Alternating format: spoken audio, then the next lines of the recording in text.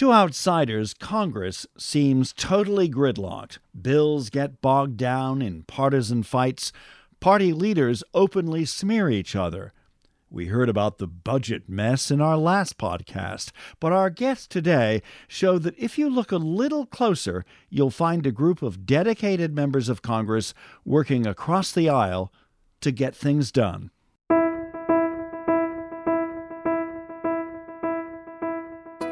This is Let's Find Common Ground. I'm Richard Davies.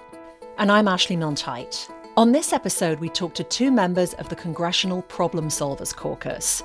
This group is equally split between Democrats and Republicans who are committed to finding common ground on key issues facing the country.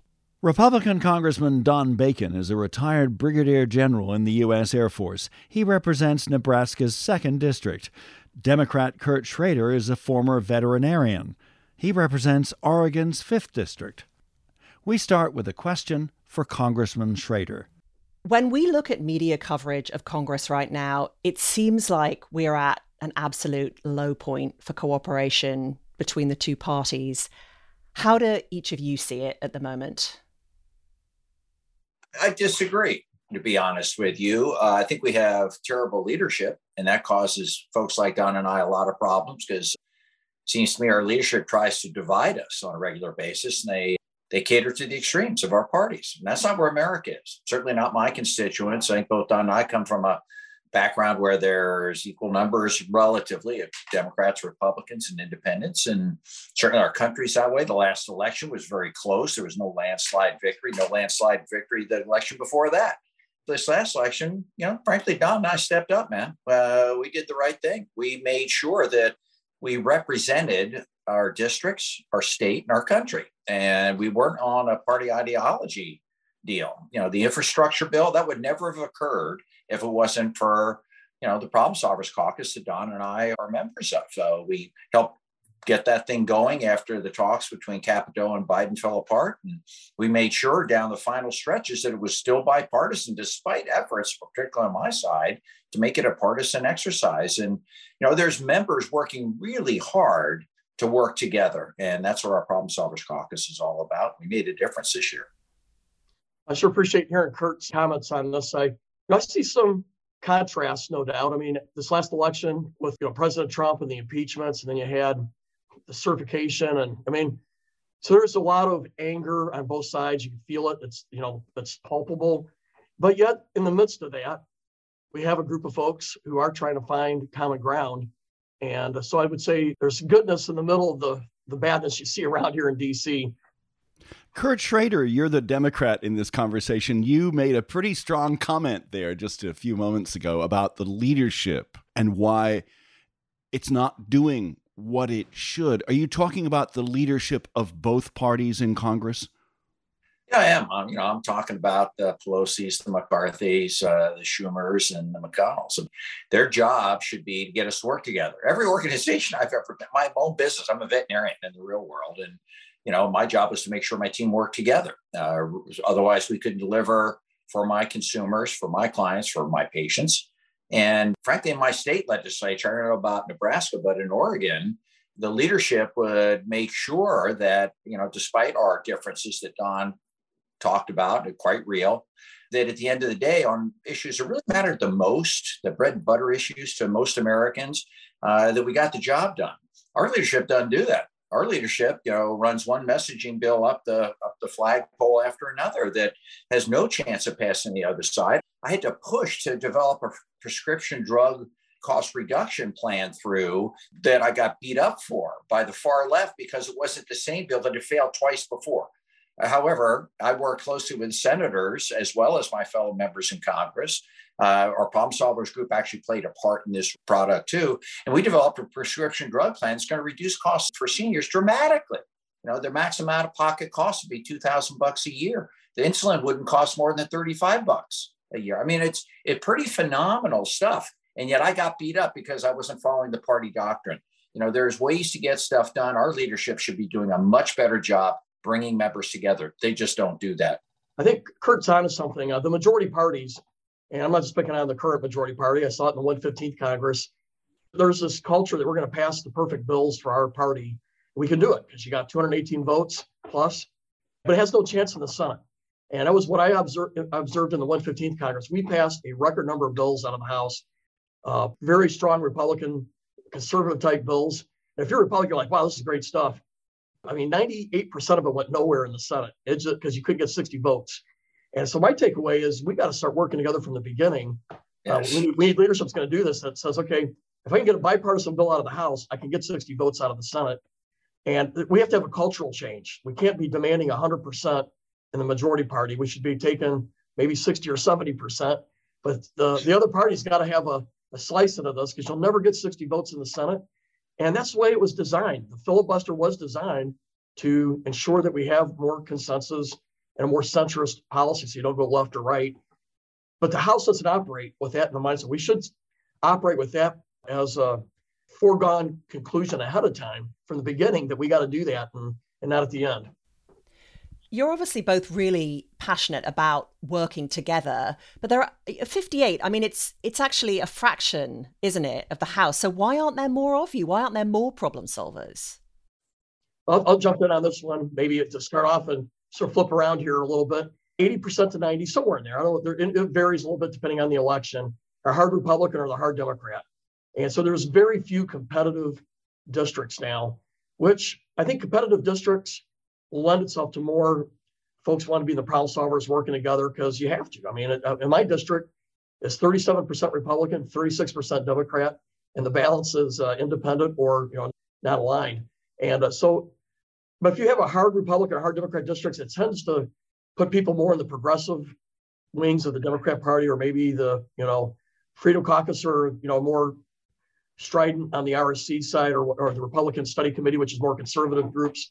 But we do need to grow this 58 to 100. The problem is with the last redistricting that we're seeing, it's actually becoming more polarized after all the new districts we're seeing. There's going to be fewer competitive districts, which concerns me because it's going to be harder and harder to find consensus builders if that's the case.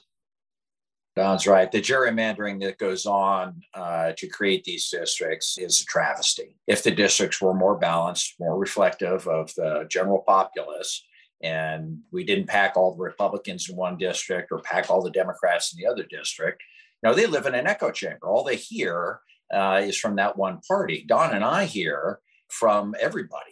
We don't have an echo chamber. When I get my mail, whether it's email, hard mail, phone calls, on any given issue, I'm hearing from both sides. I got 2/3 that like this bill, 1/3 that doesn't, then it flips around on the next bill. And that keeps us thoughtful. We can't get out in left field or right field and be effective anyway.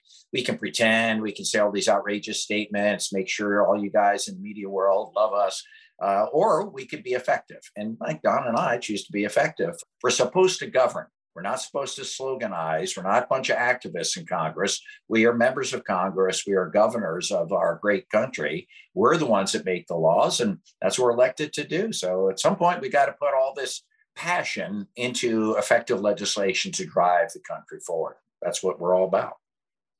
And how would you rate your progress so far? The best years I've had in the United States Congress was 2020. We saved the country. If it wasn't for the COVID relief bills, that were almost universally bipartisan, by huge bipartisan margins, we passed 4 or 5 bills. We literally saved our country. The problems we're facing now are we're victims of our own success. I mean, we've kept demand up. We've encouraged, a lot of people to stay in their homes. We've let small businesses survive. We did great stuff. When the country really needs us, we showed up. This infrastructure package, the bipartisan infrastructure, that's huge. Biggest investment ever in American infrastructure. And we've done it, to your point, in the most partisan environment ever. We can get stuff done if we work at it. Still, there is a feeling that Congress could do more. Recently, New Hampshire Governor Chris Sununu, who's a Republican, said he'd decided not to run for the U.S. Senate. Why? Senate Republicans reportedly told him they just wanted to hold out against President Biden until the end of his term. Don Bacon says part of this unwillingness to play ball is that Joe Biden ran as a centrist, but isn't governing as one. There are things that we can do if we have, I think the executive decided to be a little more centrist in its things. Right? This last year, though, my sense of it was, hey, we got a chance to do reconciliation. We can get some overreaching bills. And that was hard for most Republicans to be a part of. Thankfully, the infrastructure bill was an exception, and I think it's an example of what we can do when we're working together. And there's other areas that we could do this with. I think the infrastructure bill, unfortunately, Kurt said that his leadership tried to make it more partisan. Well, so did ours. And there was no need for it. President Trump wanted even a bigger bill, right? And we've been wanting infrastructure for about 2 decades. This should have been an easy one, and it was still hard. But I think it was an example of what we can do when we're working together. I was going to ask you about the infrastructure bill and what went into that, all the sort of what went on behind the scenes to get that done. It was sausage making, and I hate to say that because my name's Bacon. I'll tell you, it was fun working this out. I felt when President Trump came out and said he wanted infrastructure, the problem solvers had already started. Hey, this is something we can do. But there was 3 or 4 other priorities from the previous president. So we just didn't get there. And it got too nasty between him and Speaker Pelosi, I believe. So there were some dynamics there. But after the election, the problem solvers didn't say, okay, we're done. We got more serious. And there was a subset that really put a lot of time into it. And we came up with about an 80% solution, I'd say 90% solution. That's when the senators said, hey, we would like to take it because we got to get 60 votes in the Senate. And I think we had 6 Republicans, 6 Democrat senators. We sort of took this on. And then we would meet with them once a week, once every 2 weeks, where we'd go back and forth. And really the senators took our 80% solution and they finished it off, and they got, a very good bipartisan vote out of the Senate. It could have even been better, but there was already some partisan clouds coming in on this thing. But, when you have Leader McConnell voting for it, my good friend, one of my best friends, Deb Fischer, voting for it, Senator Grassley, that's a pretty good bipartisan bill. And then it came back to us, and for some reason, then both leadership tried to ground this thing out. And I got to tell you, it was the problem solvers. I got to give Josh Gottheimer credit here for insisting that it get delinked from the Build Back Better bill. And that's what Pelosi and a lot of the progressives wanted to link them together, which that means it was going to be a partisan bill. On the other hand, our guys, our leadership just didn't want to give a victory, but it shouldn't have been seen that way. This is a victory for the country. I, too, was overjoyed and really pleased when I saw the Senate vote. It was pretty dramatic. McConnell voted for the thing. And I thought, all right, we're done. We're good. It comes over to the House and Pelosi sits on it.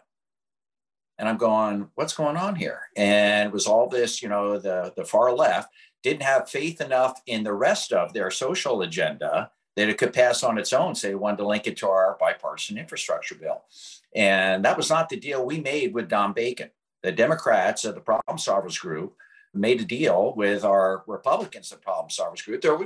This is a separate bill. We did good work here. To Don's point, we helped birth it, and Senate made it its own. The president adopted it. It was a huge priority for the country. And we were adamant we were going to keep the faith with our Republican colleagues and the American people and keep this as a standalone, excellent bipartisan infrastructure bill.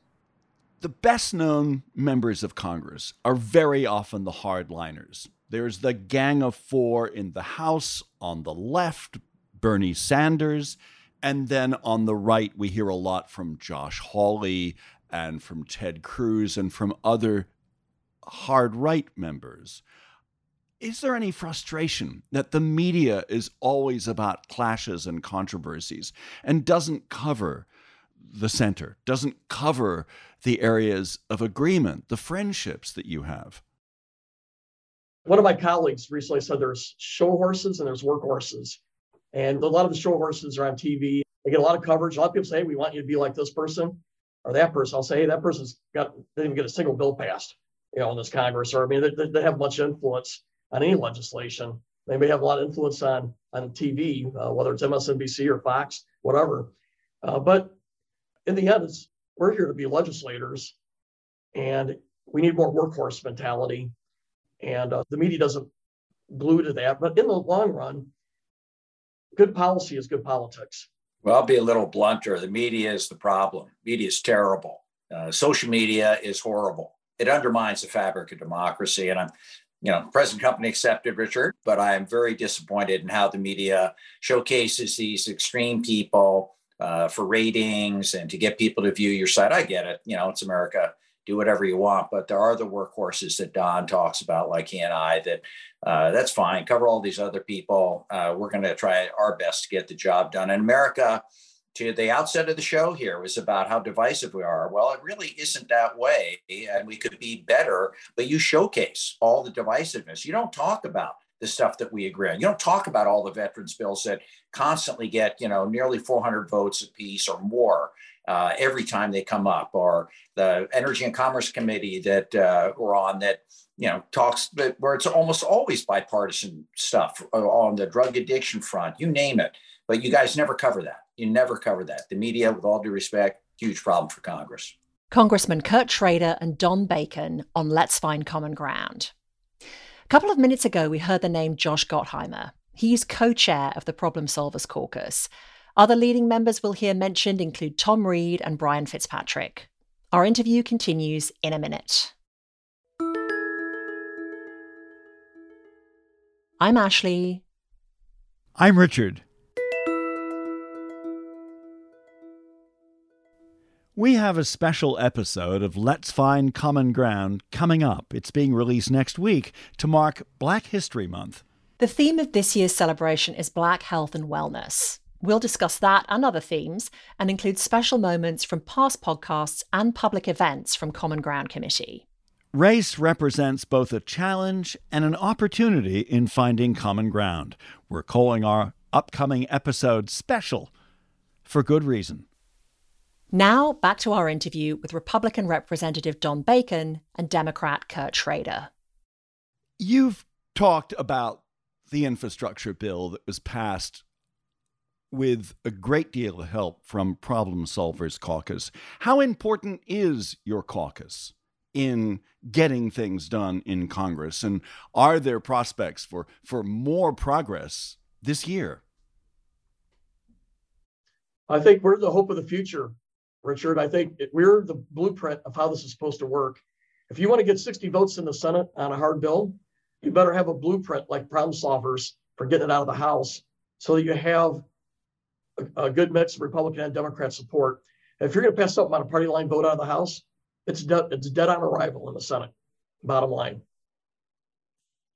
Our caucus's value is sometimes when on major as well as not so major legislation, but particularly major legislation where their leadership is having trouble getting consensus from both sides of the aisle.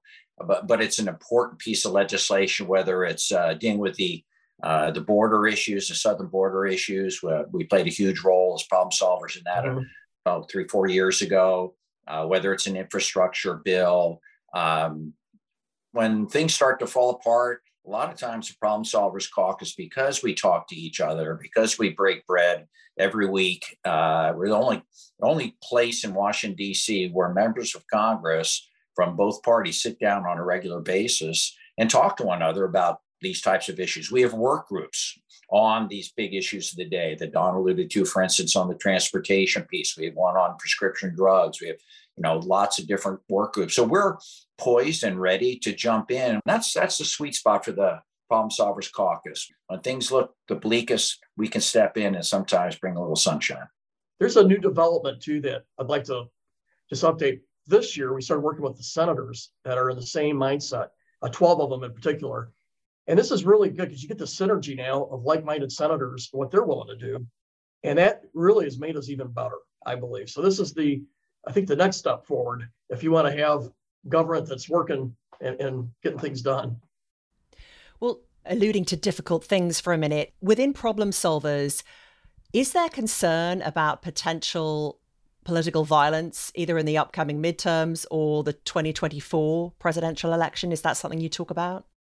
I haven't much with the Problem Solvers. I mean, I am concerned about this. In 2016, the legitimacy of the election was brought in question. A lot of charges was Trump colluding with the Russians. I think Mueller laid 95% of that to rest. Then we had 2020. It even got worse with delegitimizing elections. And now even this last press conference with President Biden, there was a little bit of, will 2022 be legitimate or not? This is not good. This undermines our great country. Respecting election results is critical. And peaceful transition of power is part of the reason we are that bright, shiny city on a hill. I think we as representatives got to do better. And I think our American people got to do better here. We have the greatest country in the world, and we got to pass it on to our kids and grandkids.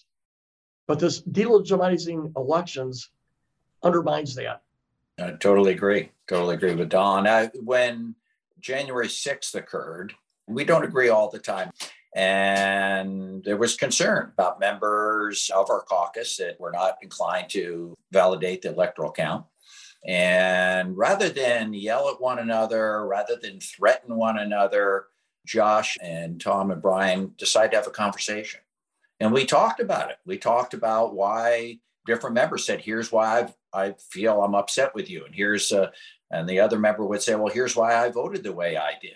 And it was a tough conversation, but it was a good conversation. It was an ethical conversation. And, out of that, I'm not sure we change each other's minds on anything, but we at least listened to one another. And I'd like to say maybe respected the other person's point of view, didn't agree with it maybe, but respected that he's a fellow American. He represents 700,000 Americans, or she. And okay, let's move forward. This is ultimately, as Don said, a great country. If we start undermining the electoral process, we're in big, big trouble. Is there any generational difference that you've noticed between those in Congress who are willing to work together, such as problem solvers, and those who aren't, or is it across the board? That's a good question. Some of the newer members, I think, are more radicalized on the left and the right. But I don't think it's a generational thing. To be honest, Bernie Sanders, for God's sakes, and then you've got Ocasio-Cortez. They both are similar in their philosophies. There's a little bit of difference generationally between them. So I don't think so. I think it gets more to the way these districts are constructed and the fact that they're less and less competitive, to Don's earlier comments. And, as a result, there's these echo chambers where activist groups instill disagreement, sometimes irreconcilable disagreements. I don't think it's generational either. I agree with Kurt. I've seen consensus builders that are more senior and consensus builders who are more younger, and the opposite as well. I've seen good, bad, and ugly young, and I've seen good, bad, and ugly old. I hope I'm on the good side. The caucus, the Problem Solvers Caucus, represents just a fraction of the House. Are both of you hoping to grow its size? Absolutely. And actually, there are a lot of folks that agree with us, but are afraid to speak out because they're afraid of the far left or the far right. I think there's an appetite among most members of Congress, the vast majority of members on the Republican side and on the Democratic side, to work together and get stuff done. And most of the issues we agree on. We disagree maybe on methods to get there, but that is the role of the Problem Solver Caucus. Let's sit down and talk about that and see if we can bridge those procedural differences to get to what we really want at the end of the day. So yeah, we hope to grow it. I think as we make more and more of an impact like we did this past year and the year before that, there's going to be more interest. But we want people that are truly problem solvers. We don't want people in there that are going to say, yeah, I'm a problem solver, and then not endorse bills, not work with us, not stand in there when the fight gets pretty tough. So we want to make sure it's an effective group. I hope we will grow, but the less competitive districts coming out of this redistricting probably is a influence that will make that harder. But on the other hand, if the voters demand a country that's going to get things done and they want to have more centrist policies, then the voters have a choice here, and they can put in people that will campaign and make those promises. I'll just say that this is the thing with the infrastructure bill. In one way, it was a refining moment for me. I had to stand up against their leadership. I took a lot of heat, and so it was a refining in that way, but it was also defining, because in the end, I knew this was a good bill, and I leaned into it. I was on every media. I went to all these town halls. I was doing everything, talking about this bill. And I think we weathered the storm, and I think this is really, it strengthened me for the future, whatever I'm working on, because right makes might. And I feel like we were on the right side of this, and in the end, we're going to win because it was the right thing to do. Congressman Don Bacon and Kurt Schrader on Let's Find Common Ground. You can find out more about the work of the Problem Solvers Caucus at problemsolverscaucus.house.gov. You can also go back and listen to an episode we did in 2020 with Two other problem solvers. Episode 15 was with Representatives Brian Fitzpatrick and Abigail Spanberger. Find it at commongroundcommittee.org or wherever you get your podcasts. I'm Richard Davies. And I'm Ashley Milne-Tyte. Thanks for listening.